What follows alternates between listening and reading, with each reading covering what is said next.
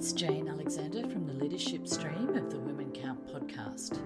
I'm here today in London with my guest, Laura Hutton, Chief Customer Officer and co-founder at Quantexa. Laura completed a first-class Master of Mathematics from Durham University in England, has worked in the tech industry her entire career, starting with programming and technical work, and now is a co-founder of one of the most exciting and well-developed IT startups in the market today.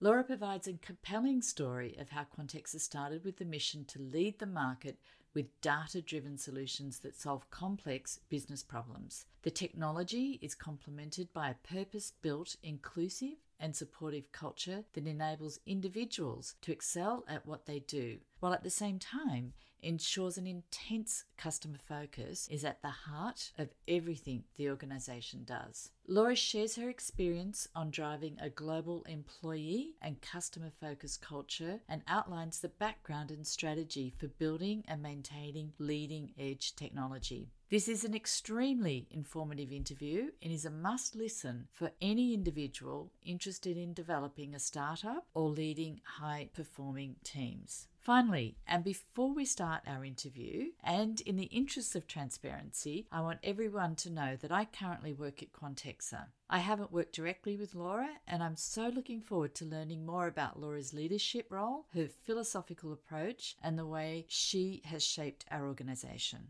Well, hi Laura, and welcome to the leadership stream of the Women Count podcast. Thank you for having me. I'm delighted to be here today. Thank you. And it's fantastic to be here in London and meet you face to face. Yeah, for the first time in person. It's lovely. Yeah, it's great. So thank you. So I wanted to start the podcast talking about Quantexa. It's fair to say that the market has spoken and has identified Quantexa as one of the most exciting and leading-edge IT companies in the UK and across the world. We don't need to just take my word for this. And in the past few years, Quantexa has regularly won industry awards, either for the specific products we offer or as a company as a whole. There's actually too many awards to list them in the podcast at the moment, and it would just take too much time. But for our listeners, could you please provide a high-level overview of what Quantexa does?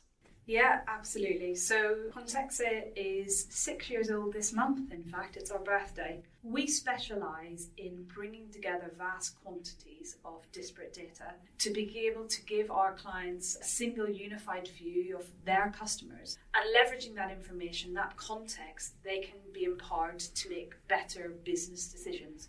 Whether that decision is about, does this customer pose a risk to me? For example, financial crime risk, a money laundering risk, a fraud risk, or it could be a credit risk. Or indeed on the other side, which says, well, actually, does this customer offer me a new business opportunity?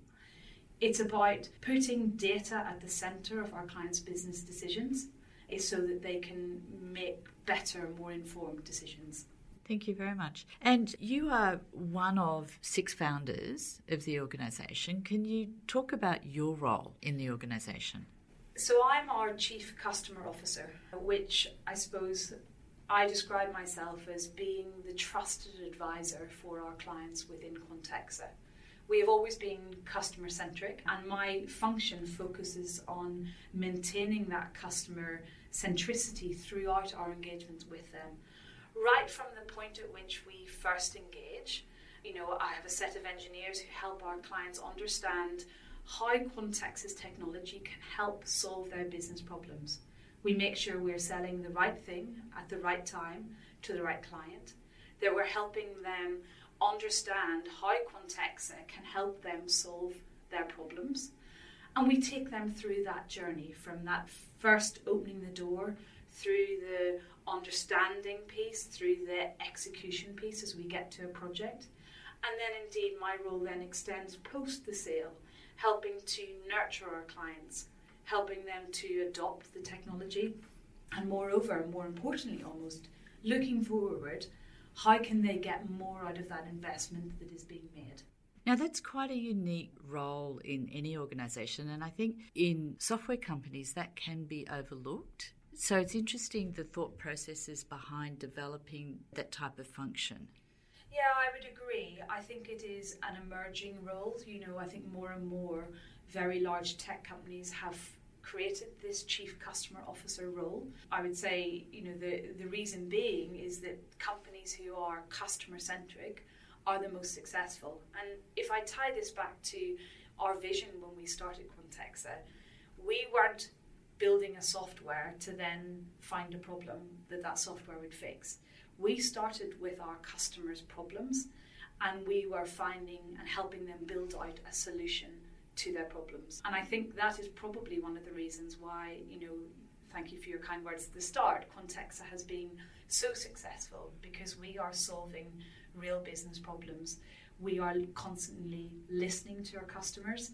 We are advising and influencing our customers, and we are encouraging them to advise and guide us as well, so that our future direction, all of our spend and investment in R&D, that is focused on developments that are really going to help our clients with their next generation of problem. Okay. Now, you lead a global team, and your team is recognised as being motivated and high-performing. Can you talk about what was important to you when you developed your team and how you drive that culture across the globe? Yeah, this is a really great question. I think any organisation like ours that grows at the speed that Quantexa has, our biggest asset and also our biggest challenge is our people. So firstly, getting the right people into the organisation with the right skills, but also constantly training them and getting them to grow at the speed that Quantexa is an ongoing challenge that we have. And it is very important for me that I have a global team that have the same consistent approach to our clients, the same quality of output and delivery, just as we had our initial vision as a group of 6, that we would always do the right thing by the customer.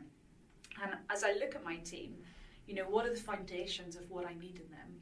I need passion. I need people to believe in Quantexa's approach to technology, this new generation of artificial intelligence-based technologies. I need people to believe and have the passion behind it, because when my employees believe what they're doing, then so do our customers. But I need them to also back that up with knowledge. And I think people in my team, it's an interesting position in an organisation such as ours. It's not the sales, it's not the very commercial end of the business, nor is it the deep technical R&D. Actually, they sit in between, and they are often the bridge internally between the technical and the commercial, and they play the same role in our clients. So they need to be able to come with the passion, but also to substantiate that with the knowledge, both technical and business, which I must confess isn't an easy skill set to recruit. We sometimes describe them as unicorns. My 4-year-old daughter, who loves unicorns at the moment, would appreciate this, but they are unicorns, and when you find those unicorns, they play such an influential part in influencing the client, both in the pre-sale process where we are influencing the client, but also in the customer success element, where we are focusing primarily on how do we make our customers successful, how do we make sure that they realize the full potential and the full business value of this technology that they've invested in. I wanted to share an experience with you that I had. So with one of my customers, I've been with the organisation 6 months now. So I went to meet with the head of fraud for the first time. So as soon as we had introduced ourselves, she then started to talk about what a great experience it's been to work with Quantexa. And it was unprompted, and she led with that in the conversation because she really wanted me to know. And she said, Quantexa is not like other organisations I've worked with. Quantexa is not like other software companies. And you have supported us through our entire journey and in so many different ways. And obviously, a lot of that has been down to your team and the customer delight that they've been able to drive. So the point of telling you that is just to demonstrate to you how what you've talked about does work in practice. And when you talk about going on the journey, the customer used that term as well. We were there as part of their journey. So to me, that's very exciting. And to me, when I heard that, I was very proud to be part of Quantexa and to be working for the company. Yeah. What I'd love to give you another flavour of that. So one of our now clients, it took us a number of years to get them on board with Quantexa as clients. And a bit of feedback we got was, even there was no opportunity with us, Quantexa still stayed by our side, still knowledge shared, still shared themes from the industry. They didn't look at us and say, there's no money there, ignore them, we're not going to come back to them. They stayed part of our lives, they encouraged us part of our journey, and they waited patiently for the right time when we needed them. And now we need them. Mm. And I think that is a real testament to customer-focused selling, customer-focused trusted advisory. And I think ultimately that combination with best-of-breed tech is why we get the comments such as your fraud client. And it's precisely where we need to be. So when I talk to my fellow co-workers and I've asked them why they joined Quantexa, I usually get two answers. And people will say it's leading edge technology and fantastic culture. And these are things that attract people. So let's take them separately. So leading edge technology, how does Quantexa ensure that they, number one, have leading edge technology and then stay ahead of the game? What do we do? It's a great question. A lot of investment, firstly, a lot of investment in our research and development department. You know, we are well over 100 people in that department now. Listening to our customers, the voice of the customer is central, and again, it's a key area that I focus on, making sure that we are both pushing out our ideas to our clients and getting feedback on them, but also in the form of customer advisory and shoulder shadowing sessions, as we sometimes describe them, where we actually sit with our end users, that we are listening to them, we are understanding their problems of today, but we're also looking to the future and sort of preempting with their help what is coming down the track. And I think, you know, in a lot of the space we operate in the risk space, some of that is about staying very close to regulation and the regulators and knowing the directions they're going to take, because the direction they take directly impacts our clients and the solutions and the problems they have, and therefore what we need to do from a technology perspective to help them address those problems. So it's an organic, collaborative process that you go through? It is. We consider our clients not as our clients but as our partners, and we believe that they consider us in a similar sort of vein, in a similar sort of way. And it's that partnership that enables this open sharing of problems. There's no sort of feeling between anyone that says, oh, I don't want to tell them that in case X.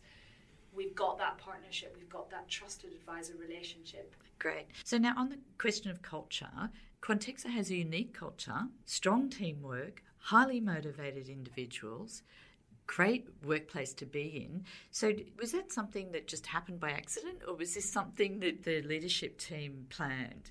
Absolutely by design. You know, my view is the culture in an organisation starts at the top of the organisation. It starts with the leadership team. And, you know, I'm fortunate.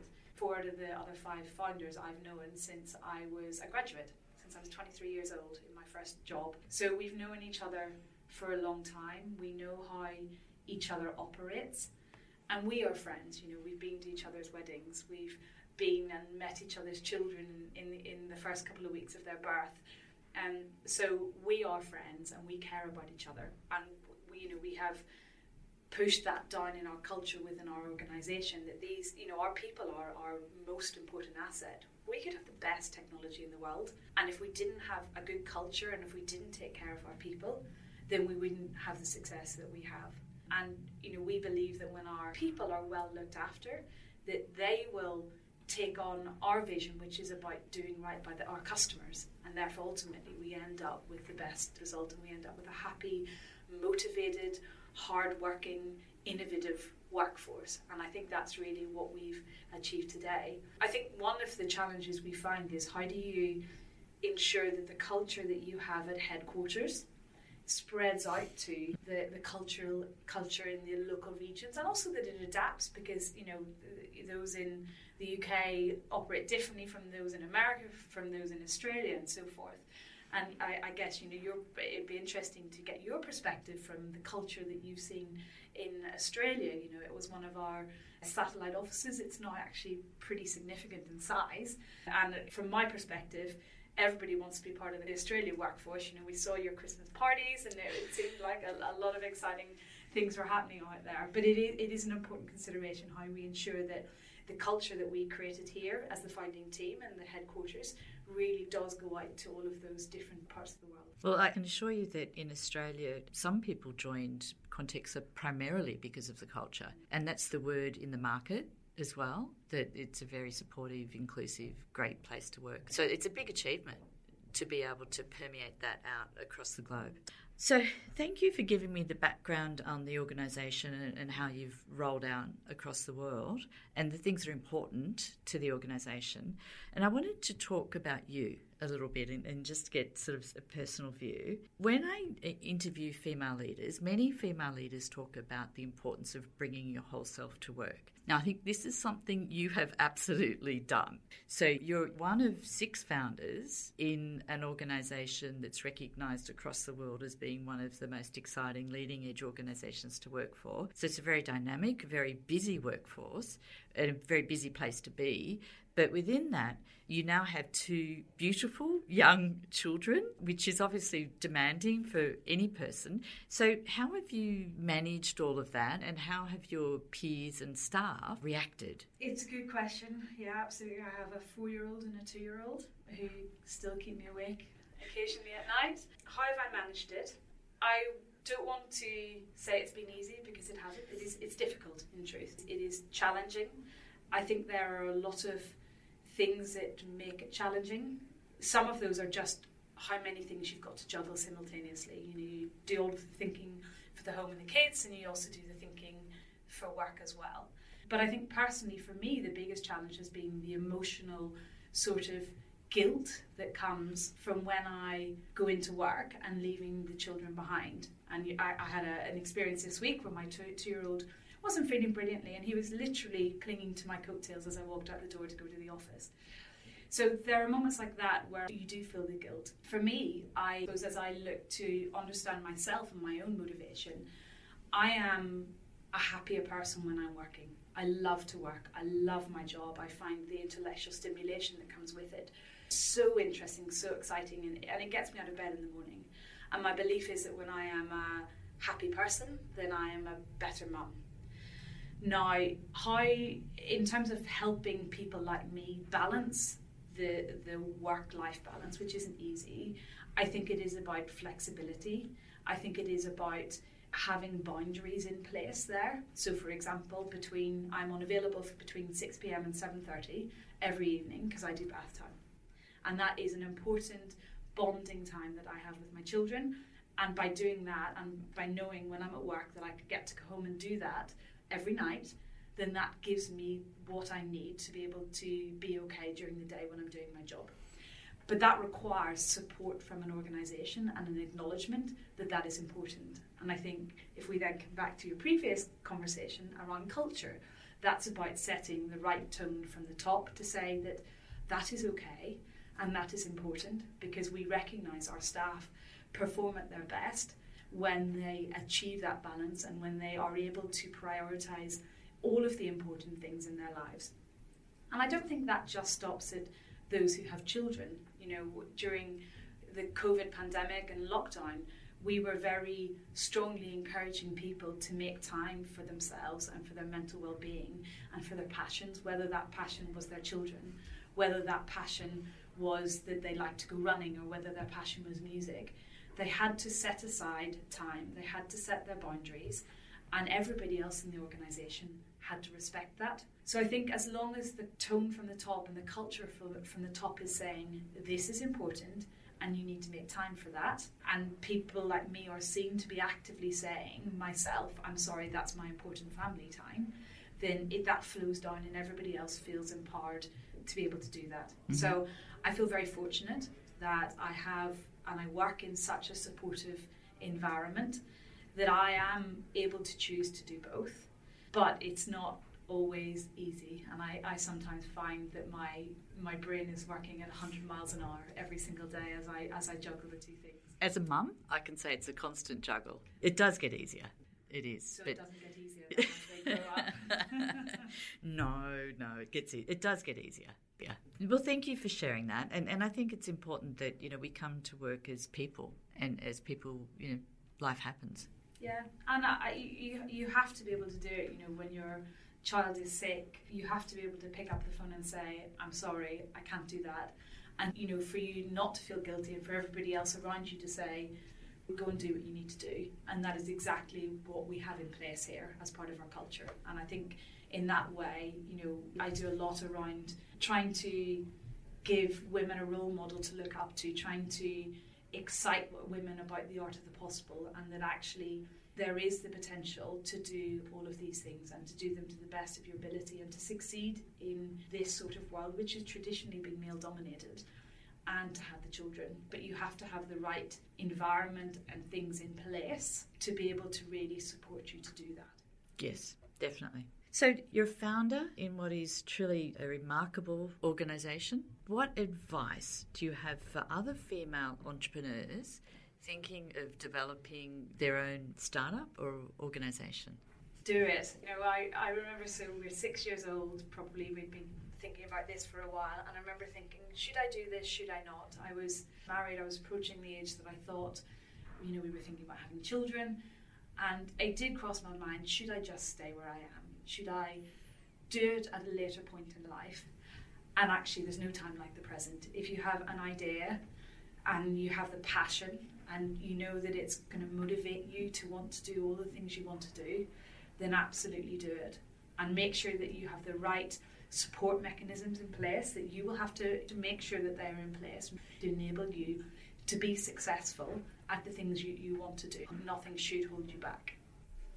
Good advice. And I have one final question. So knowing what you know now, all the experience you've had, if you could go right back to when you first started work, maybe your first job out of university, what advice would you give to yourself? That's a great question. Let me go back to university.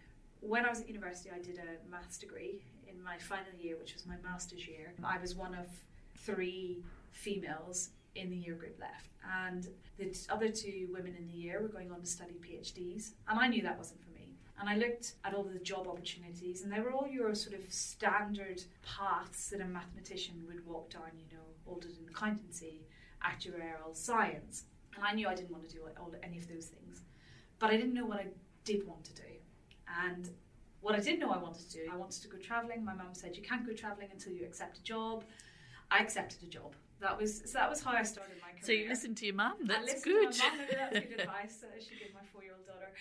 And I accepted a job, a random job, and truthfully I knew very little about it. But I started the job and they taught me to code, and I loved it. I was a coder for the first 4 years, and I moved to London, originally from Northern Ireland. I moved to London, met a great bunch of friends, met my future husband, got trained up fantastically well, and had a huge number of job opportunities through that. So my advice to myself then was, I was quite panicked. I didn't know what I wanted to do.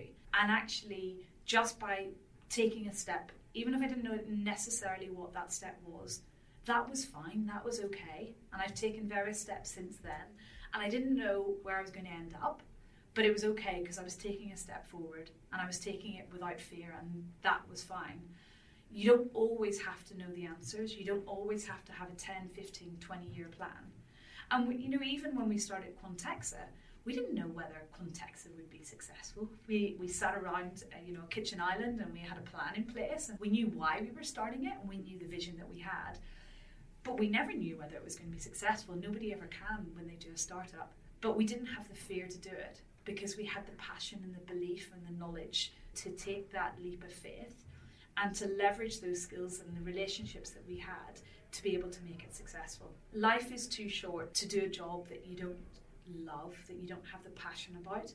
When I came back to work after having my second child, I was chatting to our CEO, and I said that, the reason I'm coming back to work is because I love what I do, and I will work so long as I'm loving what I do. I think it would be very difficult to go back to work if you weren't passionate. It would be very difficult as a woman to leave your children if you didn't love what you were doing. So take a leap of faith, take those steps forward. Don't believe that you always have to plan what is ahead. Don't believe that you have to know everything in order to be good at that job. And I'll bring this back to being a female in my sort of line of work. I read a statistic that women believe that they need to know 70% of the answers to consider themselves an expert. men believe they need to know 20 to 30% of the answers in order to believe that they are an expert. And I believe in this world, you have to be able to take a leap of faith, to be confident, to don't believe that you're an imposter in these situations, and not to have to know the end result, the full end direction of where you're going, in order to take that step forward. Yeah, back yourself. Back yourself. Back yourself in the skills that you have, the education, the knowledge. Back yourself in situations where you are a minority, whatever that minority is, because you come with a whole breadth of different skills that come together as a complementary skill set in order to make wherever you are successful. Great advice, and I think I'll tell my daughter that. I'll make her listen to what you've just said. Thank you so much for having me. I've really enjoyed chatting with you today. Oh, thank you. It's been such a pleasure, and it's just a fascinating story, and it's great to understand more about what our organisation does and why it does it. So thank you very much. Thank you very much indeed. Thank you for listening and tuning in to the Women Count podcast. If you really enjoyed this episode and would like to support us, please subscribe to the show and provide a star rating. Watch out for new episodes on leadership and data science, and if you want to connect with the tribe, we encourage you to become a member at womeninbigdata.org. Bye bye for now.